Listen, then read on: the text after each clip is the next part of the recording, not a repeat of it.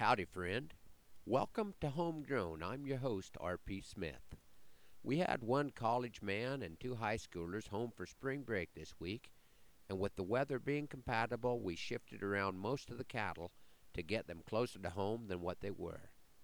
I've been asked to speak for the Great Western Trail Drive Association coming up on Tuesday, April 25th at the North Shore Restaurant just west of Trenton, Nebraska. And in preparation for this event, I decided to get some hands-on cattle drive experience.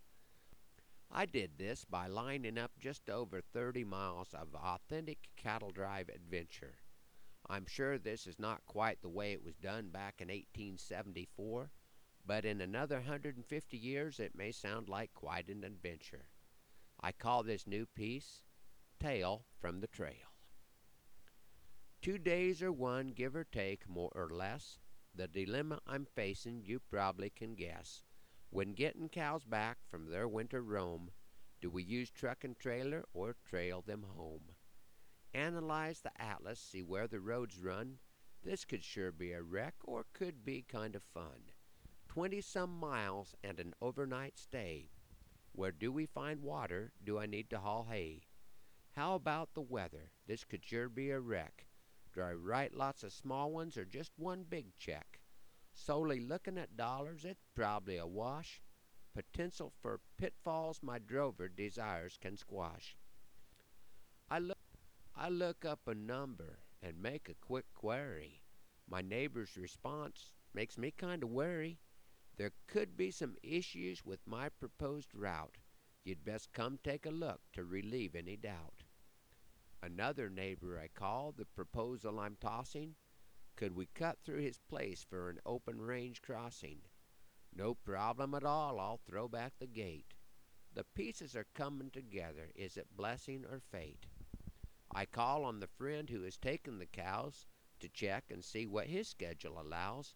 They are in a mixed herd on a section of ground. We can sort 'em out there if some help can be found.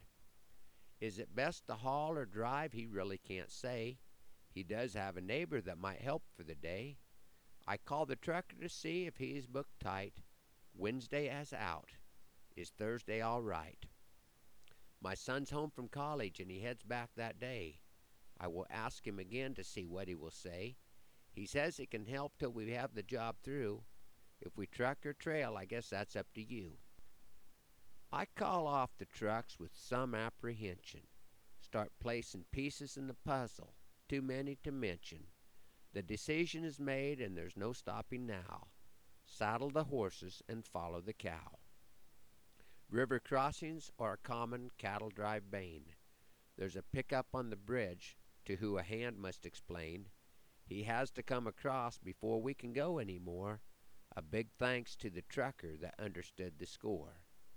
A new story to tell, a new ear for the old ones, a visit with a neighbor, time spent with your sons. We passed through country I never have rode, some perks that you get when you choose not to load.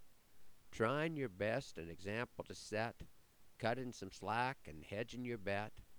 5 horses first ride, going into spring. What is the value of this sort of thing? If riding is something that you like to do, along with working together to see a job through, then climb in the saddle and give out a holler. There's more to a cattle drive than just saving a dollar. Thanks for riding along on Homegrown this morning. I hope you can make it up, over, down, or back on April 25th to Trenton, Nebraska at the North Shore Restaurant, where I will be speaking for the Great Western Trail Drive Association. Come early enough to enjoy a good meal on your own. My program will get started around 7 Central Time. Hoping the Lord blesses you real good today and that our happy trails cross again soon. I'm R.P. Smith.